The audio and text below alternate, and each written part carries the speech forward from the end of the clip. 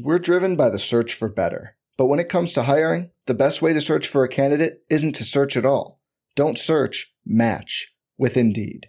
Indeed is your matching and hiring platform with over 350 million global monthly visitors, according to Indeed data, and a matching engine that helps you find quality candidates fast. Leveraging over 140 million qualifications and preferences every day, Indeed's matching engine is constantly learning from your preferences.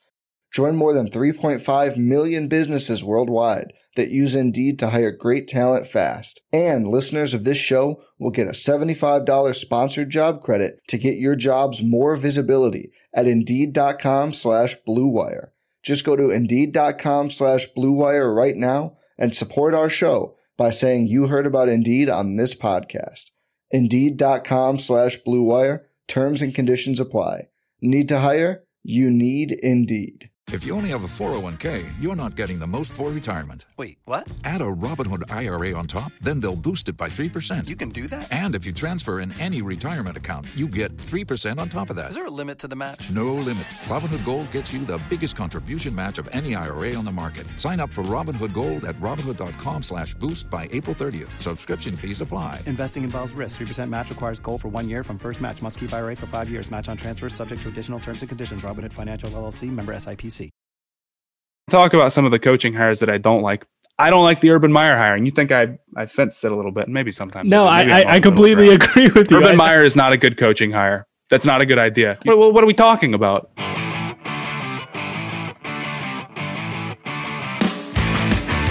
Welcome back, everybody, to the 6th episode of Stay Hot. I'm joined by just Bladen Kirk today. Bladen Kirk, why am I just joined by you? We're not sure if Theo either overslept, which, first of all, he has a flight to catch today, right? To go back home from Arizona. And he had us reschedule the recording time, because normally we record in the evening. He had us reschedule to be early in the day so he could catch his flight, and he still didn't show up. Yeah, there's no problem with rescheduling it, but our working theory at the moment is that he may have overslept. I called him, and it went straight to voicemail, so we'll see. So he might join us part of the way through this podcast, and if he does, awesome. If not, it's just going to be me and Bladen today. The first thing we want to get into, we have some stuff planned, but the first thing we want to get into, Tim Tebow actually got signed by the Jaguars. I didn't think he would end up legitimately getting signed, but I guess Urban liked what he saw in the workout. Yeah, I mean, Urban's really assembled kind of a team of his guys, I guess. This is a very Urban Meyer team. Is it not? It is. You know, he kept, Ohio State's had problems with Clemson in the past, so they just go out and get the Clemson guys, and they brought in Carlos Hyde, who I think was there for the very beginning of Urban's career, if I'm not mistaken. Yes. And now getting Tim Tebow, that's definitely his guy. Like we talked about before, it's going to be like a Taysom Hill deal. This is not just Tebow getting signed to play tight end normally. I find it very hard to believe that he doesn't play a little bit of quarterback. I guarantee he's going to throw some. He's going to throw some footballs. Oh, they're gonna run some weirdo Wildcat stuff. It's going to be awesome. Yeah, I think the Jaguars are going to be a ton of fun to watch this year. Is Tebow going to put on weight because he's only 6'3"? What is Taysom Hill's size? Because I mean that's what they're going for, right? They're trying to get a Taysom Hill type right production or type player out of him. Taysom Hill is 6'2", so I guess that's Tebow's size about. I don't know. Yeah, I mean I don't think Tebow's gonna have to put on like tons of weight, but playing tight end, you got to be a little bit. You got to have a little bit of size to you. But I mean, think about it. We had Logan Thomas for Washington. Wasn't he a quarterback in college? He was. Yeah, I remember. So then he looked really good. As a tight end. So I'm excited for it, but I'll be more excited if he can actually make the roster. There's a big difference between getting signed now, and I haven't seen the contract. I'm assuming it's got to be minimum veteran deal. Yeah, vet minimum. So there's a big difference between actually getting signed to the 90 man and making the 53. But today we're going to be talking a little bit about some overrated and underrated players. We're talking about some of the good and bad rookie situations, and then some of the personnel changes that we liked. I planned out my picks around not picking anything that Theo was going to talk about. So I'll let you go first since I have a lot of options. But who would you say? Let's get started in the overrated, underrated category. Yeah. Who would you say is the most overrated player in the NFL right now, or one player who you think is overrated. It doesn't have to be the most. I don't know if there's like a most overrated player in the NFL, but if I had to pick a guy who I think, at least within his own fan base, is overrated, Ezekiel Elliott. And it's like not close. And like as an Ohio State fan, that hurts me to say because he was awesome at OSU, but he's been horrible. I mean, he has barely averaged 4 yards a carry with the best offensive line in football. I don't know if I'd call the Cowboys the best offensive line in football, but I do agree with you generally. I mean, Theo... Okay, not like last year, but... Yeah. Theo made that TikTok comparing him to Tony Pollard. Yeah, and, I saw that. He said he'd rather have Pollard. Part of the reason I think that might be true is because Tony Pollard is a little underrated, along with Zeke being a little overrated. It hurts me to say because Zeke was awesome for Ohio State, and I'm also an Ohio State fan. But if he wasn't a 4th overall pick and he didn't have a big contract, I wonder if people would be talking about him right now. I think that's where the Cowboys have really screwed themselves up, is by they've given out a lot of big contracts, and Zeke is definitely the worst of any of those. So if you think Zeke is overrated, eventually you think the Cowboys are going to realize that and stop giving him so many touches, because he also fumbles a lot. He had a big fumbling problem last year, if I remember correctly. Yeah, I didn't even mention that. Yeah, he fumbles a lot. Do you think that Pollard is going to end up getting a bigger share of the carries? I'm going to look up right now just exactly how many carries he... Yeah, while you're looking that up, one thing, and this is my big thing with paying running backs, right? Once you pay a guy like $15-16 million, you are almost in a position where you have to give them, a certain number of touches for that amount of money to be worth it. So if you're Dallas, if you decide, to put Zeke on the bench and just say, Pollard's going to be our main back, and Zeke might get some rotation time, that's fine, but then you basically have dead money at that point. Money that, and it's like you're wasting all that money for a guy who's just going to sit on the bench. So maybe you're hoping that he has a bounce back year, but I wouldn't bank on it. I mean, but they don't really have much of a choice. It's you have the money invested in him already. Yeah, they're kind of in a situation where I'm looking at Zeke's contract right now. So Zeke was not 1,000-yard rusher last season, and I thought he was, even not rushing for all that many yards per carry. He split carries with Pollard about a 250 to 100. I would expect Pollard to get a few more. And Zeke can't be cut until 2 years from now, realistically. So he'd have to play through this season and next season, unless they wanted to take on money and cut him and then just have like 20-something million in dead cap, which they're not going to do. Yeah, I mean, but at the same time, you can't trade him. No one's going to make a trade for him. No one wants to take on that contract. They're married to Ezekiel Elliott. I do think that at one point Ezekiel Elliott was a really good running back, and I don't think it's right to pay a running back even when they're really good. But he was not. Yeah, he has gotten worse, I think. Yeah, I went back and I watched his rookie year. His rookie year, he was far more explosive. He was faster. He was breaking tackles. He hasn't done any of that. Yeah, when Theo called Ezekiel, he said in that video he was kind of old and he's 25 years old. It sounds ridiculous, but for a lot of guys, it can 100% be true. It has less to do with how old you are as a running back and more to do with how much tread is on your tires. And Ezekiel Elliott has a lot of tread on those tires. Dude was getting a lot of volume in those first 4 years.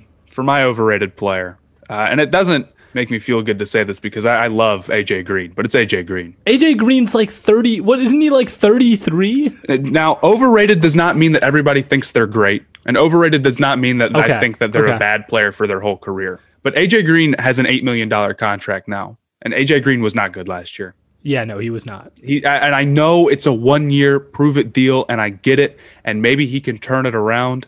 But for how rough he was last season, that is pretty steep, is it not? Yeah, no. I feel, no, that makes sense. And I'm a guy who was, I think, higher than most on prime AJ Green. When AJ Green was in his prime, I'm like, that is a top 5 receiver for sure. If and not other the people best. thought I thought he was insanely good, but I don't know if it was maybe just like him not wanting to be in Cincinnati, him not believing in the team, or which I find hard to believe. I never want to just assume that guys don't care. But they're also human. Like they're allowed to feel things sometimes. Like I think AJ Green's issues have more to do with injury. Yeah, than and that's anything the other else. thing I want to say, but I don't want to like sit here and trash on AJ Green. And I get that like he does probably still have the potential to bounce back somewhat and return to form a little bit, but the risk reward is too much risk at an $8 million contract with $6 million guaranteed for me. And I feel like most people, like at least from what I've seen, I haven't seen a ton of people talk about it, but from what I've seen, most people think that's like a decent, like good 1 year shot. I know it's not the end of the world if it doesn't work out, but it's a little bit too rich for me. Yeah, no, I get it. I think it makes sense. Being a little bit more positive, though, who would you say that your most underrated player, or not your most, but an underrated player in the NFL is? Because I never want to say the most, because then it's like I'll think of somebody else later. Yeah, it's hard to say, a player who is the most underrated. There's a lot of guys who I think could really break out this year. Maybe a little bit underrated. Sam Darnold's a guy, who I think we're both high on. Can I be honest with you? What? The only reason I didn't say Sam Darnold for overrated is because our producer specifically asked us not to pick guys who were on our team. And he's right to do it, because then the underrated list would have been all it would have been like Rashard Higgins. It would have been some guy on Green Bay and then DJ Moore. No. I don't even know who would have been on Green Bay. But. Sam Darnold is overrated right now. You think Sam Darnold's overrated? Oh, yeah, for sure. The odds of that working out are really, really low. He got benched. Like, I know he's hurt, but like Joe Flacco put up Sam Darnold numbers in the same offense. And it's like every time I see a quarterback put up bad numbers in a bad offense, it's like, yeah, their offense was bad, but I don't know if that's an excuse. And he was terrible. You can go, like, he's got some arm talent. I'm not going to deny it. I don't think it's a horrible move. I don't think it's impossible he succeeds. I just think it's way less likely. The more I think about it, the less likely I think it is that he succeeds. The way I see it is he has the physical. I think he has the physical traits to succeed, and him having finally a decent situation around him. Because since he's been in New York, his situation has gotten progressively worse. This is the first time in his career where his situation has actually improved. So I have faith in him. I'm not going to sit here and say that he's going to be great. But I think, he has a potential to at least be average. Theo's been really down on the Panthers. He's kind of a Panthers hater, honestly. It hurts my feelings. But the more I think about it, realistically, the Panthers do not have a very good offensive line. Sam Darnold is a guy who's trying to turn his career around in year 4. And he has the talent, and I don't dislike the move. I get taking the risk on it. I just think that the odds of it succeeding are less. Like, people need to manage expectations a little bit with Sam Darnold. I would consider successful if he's throwing like 25 touchdowns, 15 turnovers. I'd consider that like that's probably a little bit more realistic than him being one of the better quarterbacks in the NFL. I hope I'm wrong, and I could be, because he does have the talent to be one of those guys. But he's got a lot of ground to make up to become that type of guy. Yeah, no, again, I think we're looking at more like a Matt Ryan, maybe Jimmy Garoppolo-esque season versus, we're not going to see like Kyler or Herbert numbers, but I think he can be solid. But if I had to pick like a truly underrated player, it's got to be Michael Thomas. It absolutely has to be Michael Thomas. Yeah. This guy has been getting the most slander of any elite receiver I think I've ever seen. It's absurd. I mean, did he not have, one of the best receiver seasons in recent memory? According to NFL meme pages, no, he did not. He actually caught slant routes, and those don't count. Those don't count. Yeah, yards gotten off because he has a quarterback who literally can't throw it down the field, and somehow he's he's the issue. Yeah, I mean, part of that is due to him like going on Twitter and people getting annoyed at him for like his tweets or whatever, which is like, all right, whatever. But calling him the second best receiver in the league is not a hot take. And people are trying to like get on him for last year when he was all injured. I can't agree with that. He's one of the best receivers in the league. There's no doubt about it. And if he stays healthy, he's probably going to prove it this year. I don't even think Jameis is like a good quarterback. But with having a quarterback who can throw it down the field, I am willing to bet Michael Thomas is an Offensive Player of the Year candidate. I could see it. Like, I'd be willing to put money on it. My one concern is that who is the second receiver on that team? Legitimate question, not trying to be like, not rhetorical to try to trash him. Who is the second? Is it Traquan Smith? we're looking at the depth I chart. honestly don't know because it's not Sanders. No, it's not. I thought that was a big loss for them. Yeah, no, Sanders. If you want to talk about another underrated player, Sanders. Yeah. I feel like the Saints didn't lose their major pieces, and considering how much in debt they were, like $100 million or whatever, that's a pretty big win. But they lost a lot of those Emmanuel Sanders level players. It is Traquan Smith, Marquez Callaway. Yeah, they don't have a lot of depth at receiver. They do have Deontay Harris. We'll see. Or Deontay Harris. We'll see a lot of Michael Thomas volume at the very least. Yeah, no, 200 targets. I could see it. Kamara is gonna get a lot. Kamara's gonna get his touches, obviously. But as far as they're probably gonna be very close in touches, or at least in receiving. Because I know Kamara gets his fair share of receiving numbers. Yeah, for sure. So I don't disagree with the offensive player of the year take. Earlier in the year, I said that I think he could potentially be the first receiver to ever win an MVP. Alex, our producer, put in the chat, where are you taking him in fantasy? Let me give you my tips before I get to my underrated player. Let me give you my tips to win fantasy. Draft Michael Thomas and draft J.K. Dobbins. You can probably get both of them. You'll win. Because J.K. Dobbins there's a lot of hate on. Well, here's the Ravens problem with Dobbins. For fantasy. Will he get the volume? I think so. He is so. Edwards is good. It's not about him being good. It's about Lamar is there. That's what I'm saying. They have Gus Edwards and Lamar runs a lot. Mark Ingram got the touches. How many touches are we talking? I'm telling you. I think first off, J.K. Dobbins is better than Mark Ingram was. Yes, absolutely. As far as talent goes, no question about it. In 2019, because we're not counting 2020, because Ingram was kind of shot at that point. He had 228 touches in 15 games.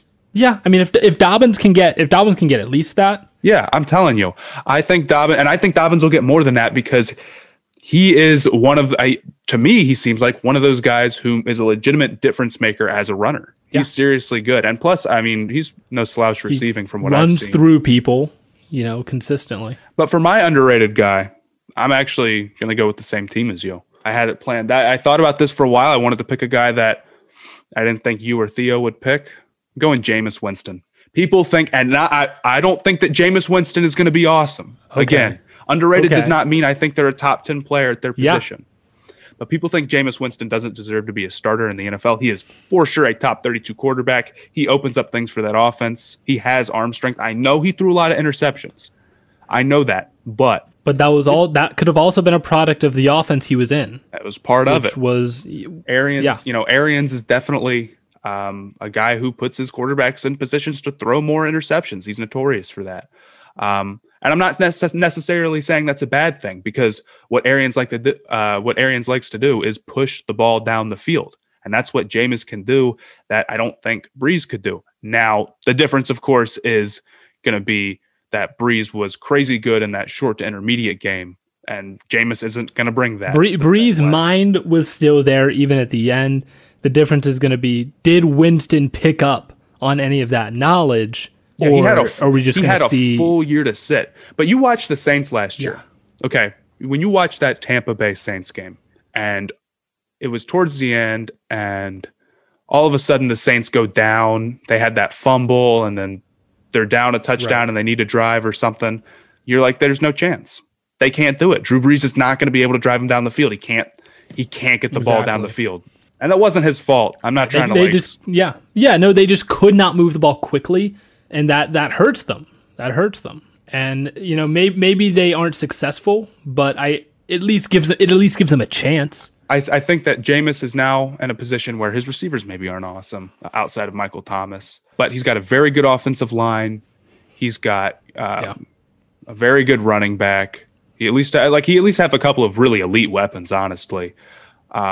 He's had a year to sit and try to improve on some of the things that he struggled with in Tampa, and he has the talent.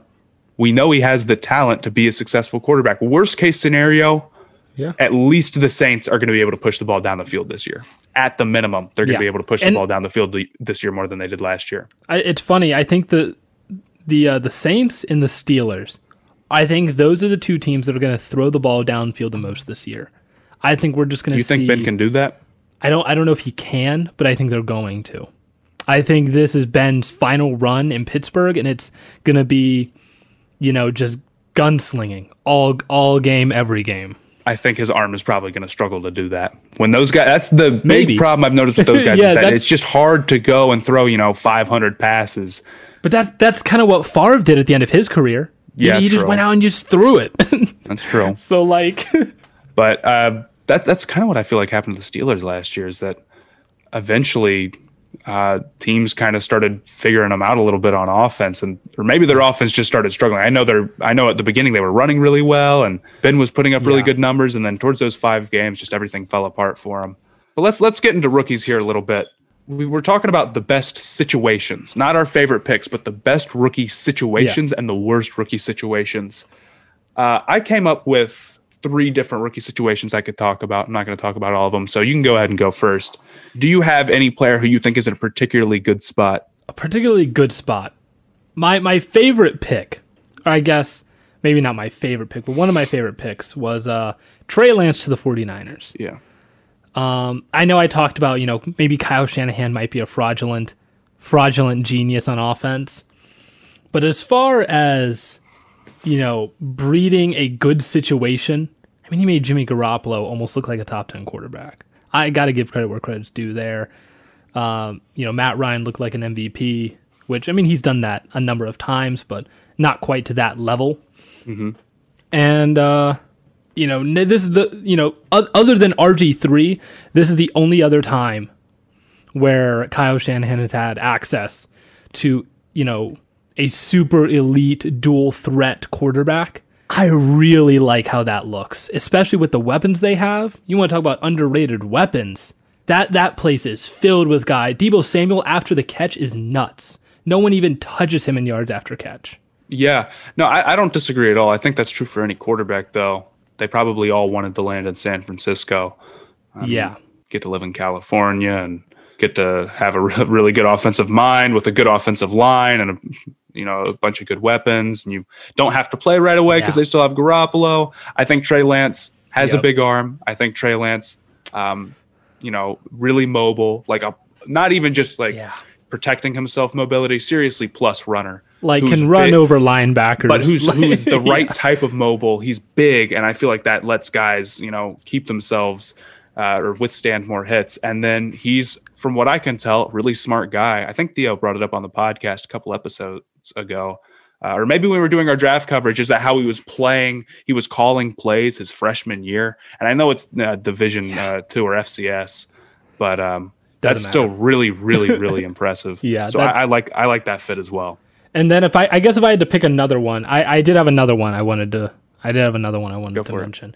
I figure you're probably gonna talk. It's definitely gonna be yours. I'll go for it. It's probably Fields. Go for it. Yeah. I mean, you want to. I mean, it's almost the exact same situation as far as playmakers goes that Lance has. Allen Robinson, Darnell Mooney. 2 really solid weapons. Their O-line's not bad, and towards the end of the season, their play calling actually improved a lot to where Trubisky almost looked decent. You throw a guy like Fields in there who has, much better arm talent, mobility, all the, maybe even, IQ as a passer and all that stuff. I could see that offense being really dangerous, really fast. I mean, there's things to like about Fields' situation. If I was Justin Fields, Chicago's a big city. And I think that matters to some guys. I think where you go, city-wise. Do you think I don't think it makes matters? Or breaks. I don't think it makes or breaks. But do you think it matters when someone gets drafted to Cleveland versus getting drafted to LA? Just I'm not trying to promote or trash any of those, because I haven't been to LA, I haven't been to San Francisco, I've been to Cleveland, but only for a little bit. But from a weather standpoint, I'd rather play in San Francisco than I would in Cleveland, or I'd rather be in a big city like New York or something than I would be. Actually, I don't know. New York is the one where it's the media there might be tough, but I think that matters. And I think Chicago is a good city for that type of stuff. At least it's a big market, and I think quarterbacks want to go to big markets. The thing about Fields to Chicago, I'm kind of indifferent about that situation. He's got some good weapons, and that stuff does matter. He's got some good weapons, and that stuff does matter. But at the end of the day, for long-term success, the weapons that a team has right now, not going to make or break a quarterback, in my opinion. No, again, it's a plus. Like, having Allen Robinson's a plus. I'm not trying to say that it's not. But Matthew Stafford no, I mean, had you're Calvin absolutely Johnson. right. Josh Allen added Stephon Diggs, John Brown, Cole Beasley, and then all of a sudden, So you can get the weapons. Like Matthew Stafford, he had Calvin Johnson, but even then it was still a tough situation for him to go into just because the rest of that team because was of coaching so bad. stuff. So you're right. I mean, they were coming off a winless season, so it does take more than weapons. I don't think that I'm not a Matt Nagy hater or super big supporter. I think when he stopped calling plays, things got better.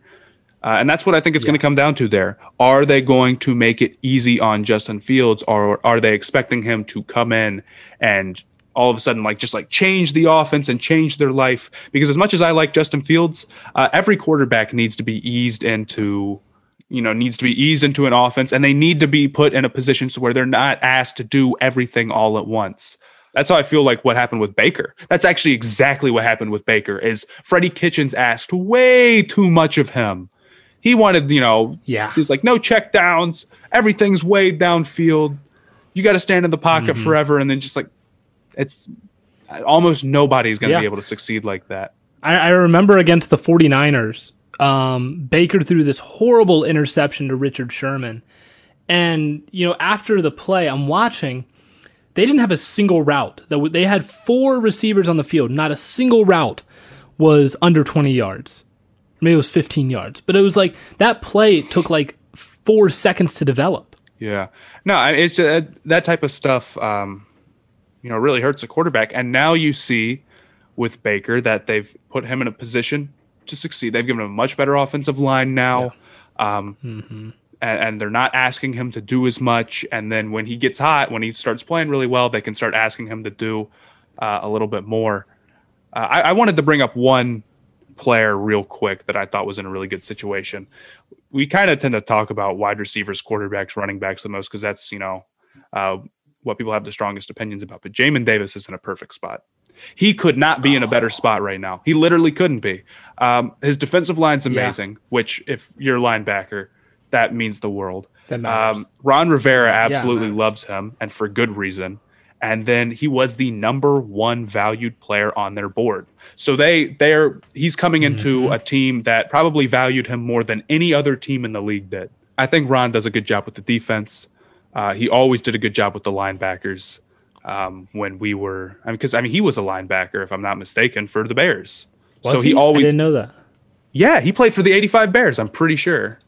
I could be so Ron Rivera played for the 85 Bears? No way. Yeah, he did. Hold on. No, I'm looking that up right now.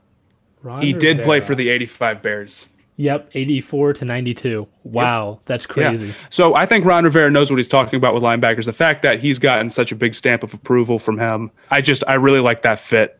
I really trust Ron with that pick. So I'm feeling good about that. Yeah, no, I remember that. I remember they were talking about him being their number one valued player. I think it was their number 1 defensive player. I don't know if it was the number 1 player overall. Oh, not their number. Don't quote us on that. Yeah, obviously there's quarterbacks and shit. Yeah. But taking a look at some potentially bad situations, Matt, do you have any situations that you just hate? There's some situations where I'm that's tough. I'm trying to not look at it from a fantasy perspective because that's what I've been doing recently. I've been doing because I played. I know you're always worried about your dynasty league. Yeah, I'm always stressed about the dynasty league. The draft's coming up here soon, and something being a bad fantasy situation doesn't mean that it's a bad real life situation. Yeah. But one player where I feel it's kind of both is Kadarius Toney, and I am not a Kadarius Toney hater. I don't think that he is a bad player. After he got drafted, I'll admit I did not watch a ton of him before he got drafted. He's got some after the catch ability for sure, but there's a lot of guys who can come into the league with that after the catch ability, and they just need to be put in the right position to succeed. And obviously the Giants believe in him very much, and I don't think that they're wrong for believing in him very much. But I feel like for those guys to succeed, you need somebody who is really creative with their play calling, and they're really good at scheming guys like that. And I don't know if Jason Garrett's going to be that for New York. Yeah, I can understand that. I wasn't a fan of the Toney pick either. From a talent perspective, absolutely great player. But from a need perspective and from a are you going to be able to use him properly perspective, no, I totally agree with you. I don't think it makes a whole lot of sense. I thought, they were going to go Darrisaw. He was there. Yeah, I think they have 2 tackles that they're feeling good about because they just drafted Thomas last year, and then they've got Soldier, who was overpaid when he got signed, but isn't a bad player, I don't think. Not bad, but you can always move a rookie to guard if you need to. Yep. I mean, I'm just... No, I don't disagree with you at all. The other thing I'm worried about with Toney is that maybe they get him and then they start realizing like it's not super easy to work with guys like them all the time. And then they already have Galladay, they already have Slayton and Ingram and Shepard, and it could just be really easy for the Giants to say, screw this, we'll figure it out later. And all of a sudden, there's 4 or 5 guys who are going to get more targets than him. I like him as a player again. And maybe I'm wrong and they have a really good plan for him and he comes out and he balls. Yeah. I'd love to see it.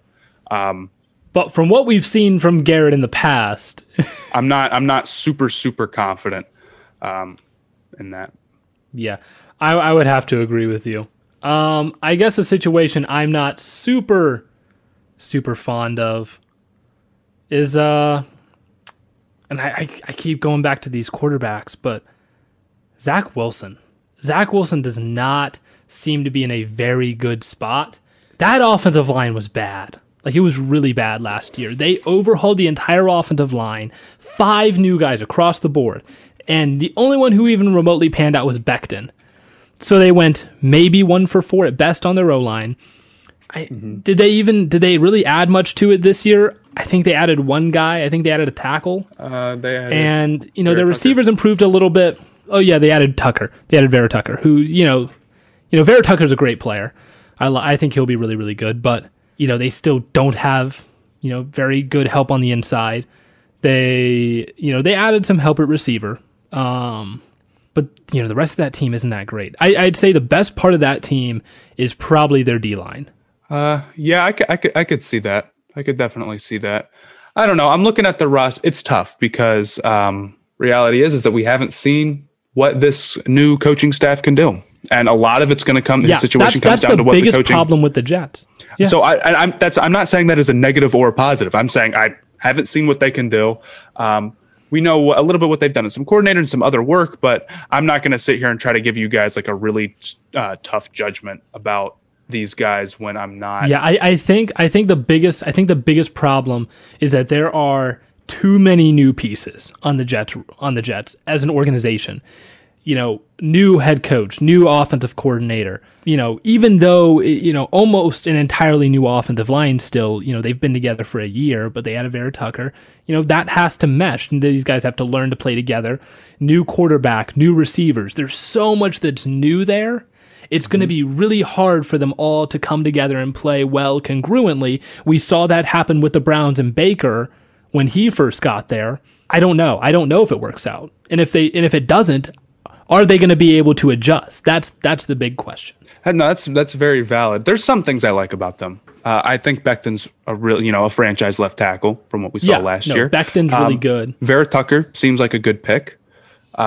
Their wide receivers, Corey Davis, Denzel Mims, Jamison Crowder, Elijah Moore. I know you're big on Mims, but that's your fantasy mind talking. Mims at least has the potential, and you look at those 4 guys. I'm not saying that that's like some humongous big plus for them, but I don't think it's a negative unit. I don't think you're looking at his receivers and like he's got no chance. I do like the receivers decently. I do think Elijah Moore is going to be good. I do think Denzel Mims is going to be good. Crowder's not a bad player at all. And Corey Davis was really good. Do they have a true number 1? Maybe if you don't consider Corey Davis to be a true number 1. I'm not saying that they're one of the best units in the league, but I'm saying that if Zach Wilson is a good player, he can succeed with those guys catching the ball. I'll say that. And I think I do think Corey Davis and Denzel Mims and Elijah Moore at least have a lot of potential. So I don't think that it's necessarily the worst situation in the world. The offensive line is a little concerning, and all the new pieces, definitely, it's a lot to figure out in one offseason, but we're not in the building, so we can't really tell how well of a job they're doing at getting everyone settled. That's part of it, you know? Exactly. Matthew, always the master of playing the middle ground. Well, you know, I don't have a problem having a hot take. I do have a problem having a hot take about something that's like a coach that has coached 0 games. I feel like I'm more like, you know, Kadarius Toney I don't think his situation is awesome, but I also don't know what the Giants' plans are. I just know that I don't necessarily have the most faith in Jason Garrett to like go out there and scheme everything super well for him. But if you want to come at I'm saying right now, Kadarius Toney, good player, bad situation. If they have him like schemed up doing a bunch of cool stuff, you can tweet at me and tell me I'm wrong. I don't have a problem like being wrong about this stuff. But I do, you know, I just don't want to be like super hardcore one side when, you know, obviously it's hard to predict anything in the NFL. And people are going to, you know, say I'm a Zach Wilson hater because I had him as my 4th best QB. But I'm like, even as like, regardless of where, you know, I had him as, you know, as far as rookie quarterback rankings goes, I don't think the Jets was a good landing spot for him. There's definitely a lot to figure out. I agree. I don't think it's quite as bad as you're making it out to be. I guess that's why I'm playing the middle ground with this. Maybe not. There are some pretty major concerns. I agree, but it kind of brings us to the last thing that we wanted to talk about is some personnel changes. And I know I just said that I don't really want to judge super hardcore personnel changes that we haven't seen a ton out of yet, but I've got some changes that I like and some changes that I have some concerns with. I guess we can start with the changes that I like. Arthur Smith to the Falcons. Yes, good hire. Absolutely. Very good hire. Ryan Tannehill is not a bad player. Ryan Tannehill is for sure a game manager. If you told me a game manager, like if you wanted an example of a game manager, Ryan Tannehill would be my pick. And that is not an insult. The term game manager has become like you're the 25th best quarterback. You just don't throw interceptions. I don't think that's what a game manager is. He does an excellent job of running that offense, I think, or he did last year. And he put up great numbers because that offense had a lot of great pieces, a good offensive line, good weapons, Derrick Henry, obviously. But a lot of that success needs to be credited to Arthur Smith. Theo talked about, this is another thing that Theo talked about, if I remember correctly, about how Arthur Smith did a really good job with the Titans and how he was concerned that they're losing him and all those weapons. And I 100% agree with him on that. And I think he's going to do a fantastic job with Atlanta because Matt Ryan is another guy where, you know, you give him good play calling, you give him good weapons, which I think he has right now, and Calvin Ridley, Julio Jones, Kyle Pitts, that's loaded. Kyle Pitts. And you give him a guy who was able to turn, you know, Ryan Tannehill into a guy who's putting up some of the best quarterback efficiency stats in the league. We've said it before, Matt Ryan kind of a little bit of a sleeper to go crazy this year. I didn't put him on my top 10. I didn't put him on my top 10 quarterbacks. I posted him on Twitter. But he has all the, you know, ability this year to go out and have, you know, one of those top 10 seasons. And, you know, maybe we see another Matt Ryan MVP caliber season. I think that I want to say that like Matt Ryan's the dark horse for MVP this year. I don't know if the Falcons can. You have to be on a really good team to win MVP. I don't know if I believe in the Falcons that much. You have to. Well, I think you have to at least. I would say you have to at least win your division and be top 2 in your conference. That's going to be brutal in the NFC South. Winning that division is no cakewalk. So I don't think that he's going to be a real MVP candidate because I don't think the Falcons are going to be quite good enough. But hey, if the Vegas odds are like really bad, might be worth taking. Might want to pull the trigger on that one. Do you have a guy who you really liked the hiring of? I'll admit, I did some research last night to be ready for this topic because I was not. I typically don't have strong feelings about hirings. Yeah, neither do I usually. One guy that I do like Robert Saleh. I know I was just talking about the Jets situation. I don't think it's good. I like Robert Saleh. My concern with Robert Saleh is he's a defensive coach. And historically, the only really good defensive head coaches, it's like Bill Belichick and like a couple other guys. But recently, all the great head coaches are offensive mind. Anytime you're trying to build up a rookie quarterback or a young quarterback, you want an offensive mind. So I'm not a huge fan of a lot of these coaching hirings. I just don't think there were a lot of great options, to be honest. First, I don't love the Urban Meyer move. Like, it doesn't make sense from a game planning perspective. I have that on my list. And I get he's like a culture guy, but like it doesn't make a lot of sense. Sirianni's like fine. I don't have a lot of faith in, maybe the Chargers, they got who did they got Brandon Staley. Yeah. So I mean maybe something works out there, but the only one I'm really, really a fan of is Arthur Smith. I think that's the only one that has any real basis of potentially being a really good coaching hire. And the only other one that I think comes close is Saleh, just because of his work with Shanahan. Yeah, I mean, the reality is that most coaches don't work out. So most coaches aren't going to be awesome. So if we sat on here, most players don't work out. Yeah, if we sat here and like named off 4 coaching hires that we loved, it would be dishonest. But we can talk about some of the coaching hires that I don't like. I don't like the Urban Meyer hiring. You think I fenced it a little bit, maybe sometimes. No, I completely agree with you. Urban Meyer is not a good coaching hire. That's not a good idea. Well, what are we talking about? Look, Urban Meyer was a great college coach, and I think I've talked about this twice on the podcast. We're on episode 6, but I'm going for a third time. Great recruiter, biggest strength. He's not recruiting anymore. Yeah. Travis Etienne, not a good recruiting pick. Doesn't work in the NFL. You can't do that. Yeah, he's a good player, Travis Etienne. They didn't need a running back at all. They had a backup running back who I think is good in Carlos Hyde, outside of James Robinson. Yeah. Now they've got 3, and I'm sure he'll do fine. But I didn't like that pick. I don't think he's in a terrible situation. I don't think the Jaguars are going to be horrible with him. This isn't going to be some like crash and burn type deal. But there are a lot of games that Urban mismanaged for Ohio State, if I recall. Yeah. There's a lot of games where you're just Michigan like, how State. Michigan State is the absolute worst one in 2015. There was the Purdue game that they lost. They lost to Iowa. And I guess maybe I'm sounding a little bit like an Ohio State fan here who's salty about a few things. And I do appreciate what Urban Meyer did for Ohio State. He's one of the best college coaches, of our generation. But am I wrong to say that college coaches don't typically transfer over to the pro game all that well? Yeah. The only college coach that I think could, like right now, could go to the NFL and absolutely succeed is Saban. And the only reason he doesn't is because he does not like coaching in the NFL. How did he do coaching in the NFL? I know that he was with Miami, and I remember, I vaguely remember him not being good. He was the Browns defensive coordinator with Belichick. Layden, he's been a head coach in the NFL. Yeah, I know. I'm just saying that he was also the Browns defensive coordinator. I think maybe not as a head coach. I don't know if he could do well, but as an assistant coach, he was, quite solid. But it's very hard to make that work, going from being a college coach to a pro coach. And, Urban, obviously a legend, but I think his coaching style fits the college game better. I think the Tim Tebow move, maybe that works out awesome and Tim Tebow's super cool, but doesn't that feel a little bit like Urban is trying to get his guys on the team more than he's trying to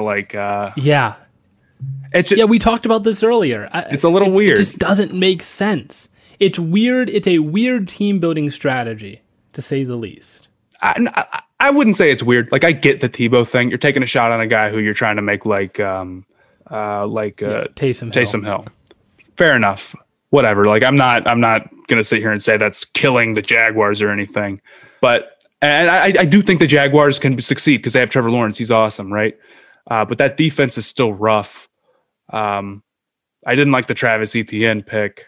I don't think that necessarily Urban is the best game planner ever, because there's just some Ohio State games where he got outcoached bad. He cost him a lot of seasons, and he made that program what it is now because of his recruiting. But I would say the odds are stacked against him right now to succeed. Being a college coach. Yeah, I'm pretty sure he's not going to be doing play calling. I think that's what they're saying, is that he's not going to be calling plays. But I'm not even necessarily talking about regardless, calling, just like scheme, getting prepared for the game and whatnot.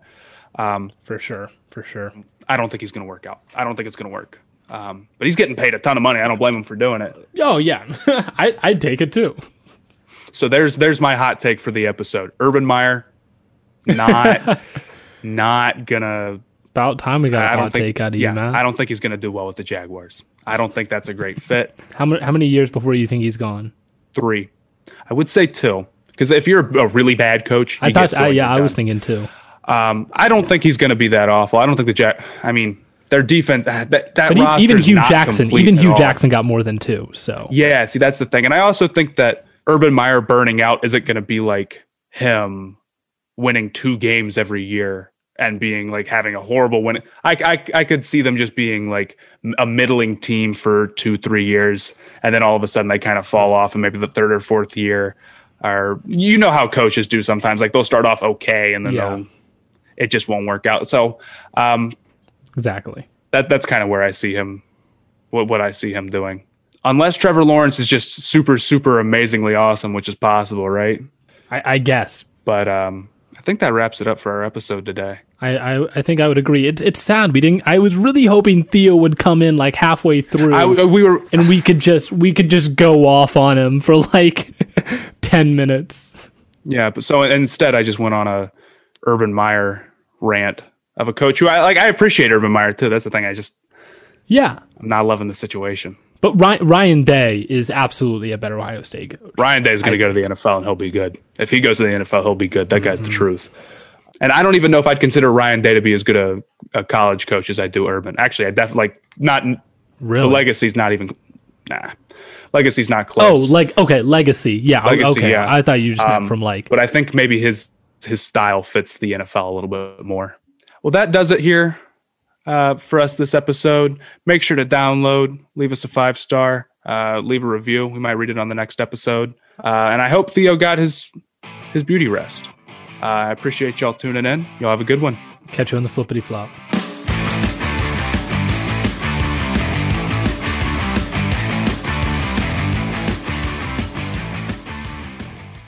I'm Mark Chapman. Welcome to the Planet Premier League podcast. Each week, Cesc Fabregas, Nader Manua and myself talk all things Premier League. As a player, you don't have time to talk. No. You don't have time to make a plan. You just need to deal with wave after wave after wave. We watched Coach Carter and he said, afterwards, the game's just about doing this for your teammates. And I remember looking around halfway through the film and half the squad was asleep. Planet Premier League. Listen wherever you get your podcasts.